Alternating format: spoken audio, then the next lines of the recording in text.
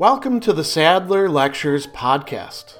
Responding to popular demand, I'm converting my philosophy videos into sound files you can listen to anywhere you can take an MP3. If you like what you hear and want to support my work, go to patreon.com/Sadler. I hope you enjoy this lecture.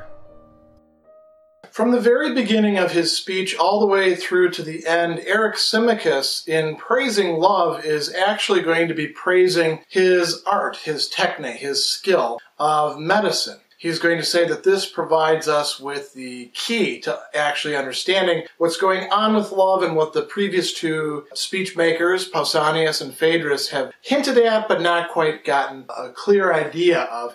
And so he's going to say that the techne of medicine provides us with a lens through which we can understand the workings of love. And this is going to extend throughout the entire cosmos, understood in rather physicalist terms. Here we're concentrating primarily on medicine as applied to the human body because that's the metaphor that he's going to use to understand all of this. So Eric Symmachus says that we can understand love by looking at bodily health and sickness. He says the body admits of both good and bad love, the same thing that Pausanias was talking about. Now, health is the good love. Health is when the parts of the body are actually working well with each other, and they are different parts, right? Think about all of your organs and the various, systems that you've got, nervous system, circulatory system. There's a lot of, as we say, moving parts, and all those parts have to cooperate with each other, or else there's going to be problems. So, sometimes if one part works harder than it should, that can cause problems for all the other parts. So in a certain sense, health is this state of a kind of equilibrium in which things are all going the way that they're supposed to. The physical processes are working the way that they should. But health has another aspect too. So it's good love, but it also involves good desires. So if you want to stay healthy, and your body does want to stay healthy, there's certain things that you need to keep doing, like eating and drinking and, getting some exercise and perhaps sunbathing, if the ozone layer isn't depleted like it is for us. All these sorts of things, right?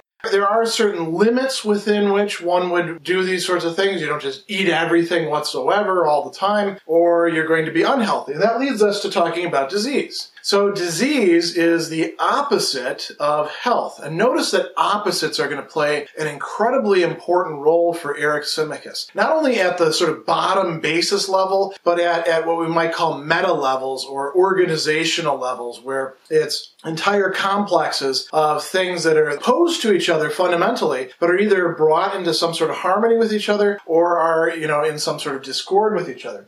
In any case, disease represents a state of the body in which the body itself is a unity, but it's not a unity that is working well. It's not a unity that is entirely harmonious. It's divided against itself. Things are not working as they should. If we think about this in psychological terms, then we would have Plato's parts of the soul that go and, combat each other until they're properly harmonized. Here, Eric Symmachus is thinking about the organs of the body and the things that compose those organs. Now, of course, they didn't have a cellular theory at that time.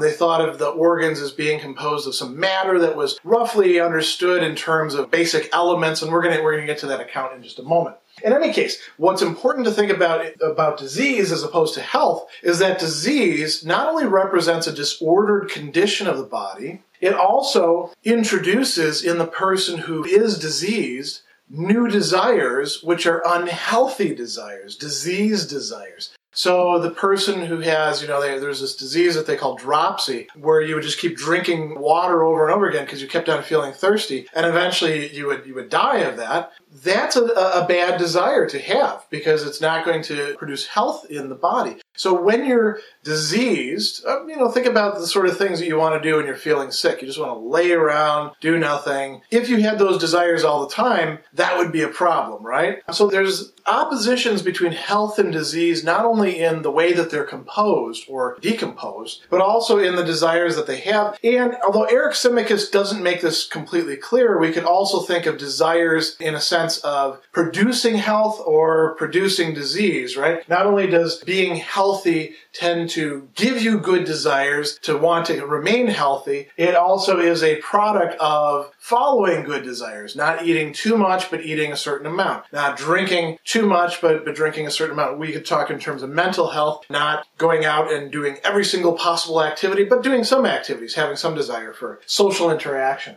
Likewise, there are some desires that are going to be unhealthy in that they not only tend to be the things that people who are unhealthy feel and are motivated by, but if you're healthy and then you have those sort of desires that are going to lead to disease, sooner or later you're not going to be healthy. So, think about, here's an example, not one that Eric Simicus gives, but one that would work very well for this. Think about what goes on with addiction to particularly pleasurable drugs. You try out something and you find that, wow, this really feels good. And now you've got this desire. And the question is this a desire that's going to lead to health, or is this a desire that's going to lead to disease? I'll use one that I can relate to quite well, which is nicotine, right? Well, caffeine's another great example too. It's not good for you to drink 2 pots of coffee a day, which is something that I often do, but it's pleasurable. It's not good for the body over time, and it's something that's probably conducing to some level of disease, right? It makes it harder to sleep at night. We could run through all sorts of things. So if you are originally healthy and then you follow out an unhealthy desire, sooner or later you're going to end up being diseased. On the flip side of that, you could say that part of what we try to do in steering people away from disease to health is to get them to do the sorts of things that will actually make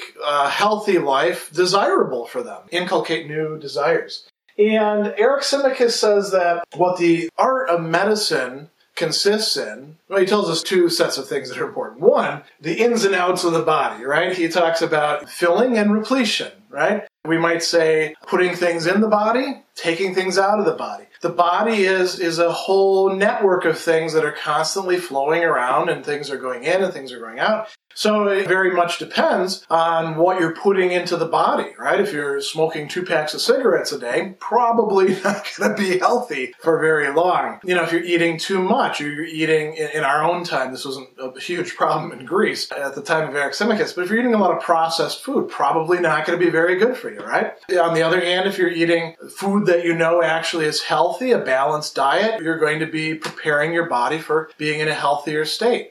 We can think of all the other things that we put into our body, and then medicine also looks at what comes out of our body. Are we sweating excessively? They would look at people's excretions of various sorts. They'd look at urine and stool samples back then, just like your doctors do now. If there was blood coming from things and the blood looked kind of weird, they'd wonder, why is this blood looking this way? Like, let's say you get a wound or something and your blood congeals way too quickly. That might be a sign of a problem, right?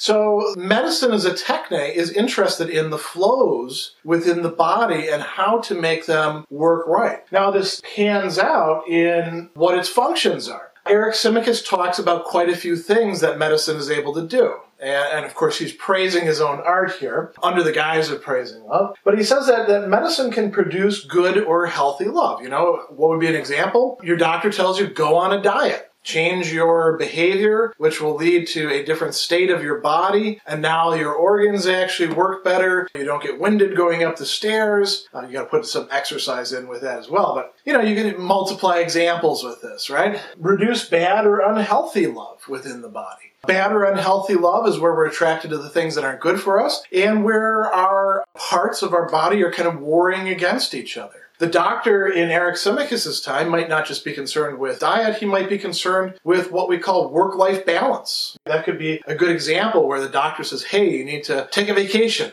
Replacing one of these with the other, obviously the good doctor is going to replace bad love or unhealthy love with good love, although, they know how to switch these things around. So if your doctor has it in for you, you could find ways to make you sick. And then he says something really interesting. Eryximachus gives you the impression that one of the things that the art of medicine is able to do is to allow us to a certain extent to enjoy some of the benefits, some of the pleasures of unhealthy love without incurring all of the penalties or the consequences of it. It lets us do a little bit of that. So, great example of this, Eryximachus says, let's not drink to excess, guys. He's actually called by one of the other interlocutors, by Alcibiades at the end, oh, most sober son of a most sober father, right? So this is something that his father also was a doctor, so this is something that the doctors sort of keep in mind.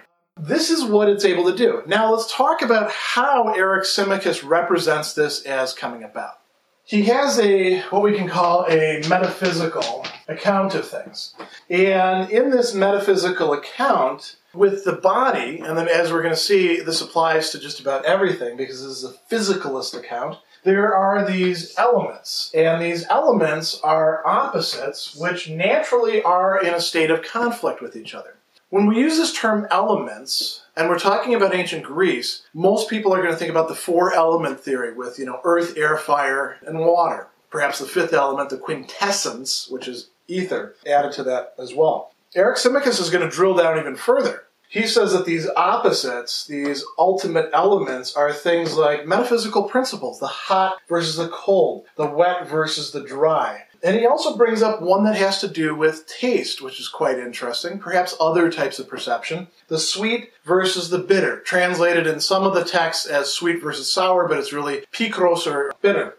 He thinks that these are metaphysically basic, and because they're opposites, they're always in conflict with each other, trying to overmaster each other, caught in certain cycles. And so within the human body, all of this stuff is going on. And if things don't go the way they're supposed to, pretty soon the human body is going to break down. Any sort of body will, any sort of composition of these will break down. So what the art of medicine is supposed to do is to introduce healthy love. And he calls this a concord or harmony, or you might say in very basic terms, getting along. Not getting along in the sense of liking each other necessarily, but in the sense of respecting certain limits and being able to take turns and harmonize with each other. That's what healthy love within the body does. It superimposes this structure upon the elements that are opposites in conflict and thereby provides a higher unity. So that's what medicine is really all about, according to Eryximachus. The art of medicine applies to this and thereby, uses these sorts of concepts and these sorts of activities to do its work. Now, all of this is supposed to be under the aegis of the god of love. But notice what Eryximachus has actually done. He has made love in both the good and the bad form something that is the object of the art, something that is worked upon by the techne of medicine. Special thanks to all of my Patreon supporters for making this podcast possible. You can find me on Twitter at Philosopher70, on YouTube at the Gregory B. Sadler channel, and on Facebook on the Gregory B. Sadler page. Once again, to support my work, go to patreon.com/Sadler. Above all, keep studying these great philosophical works.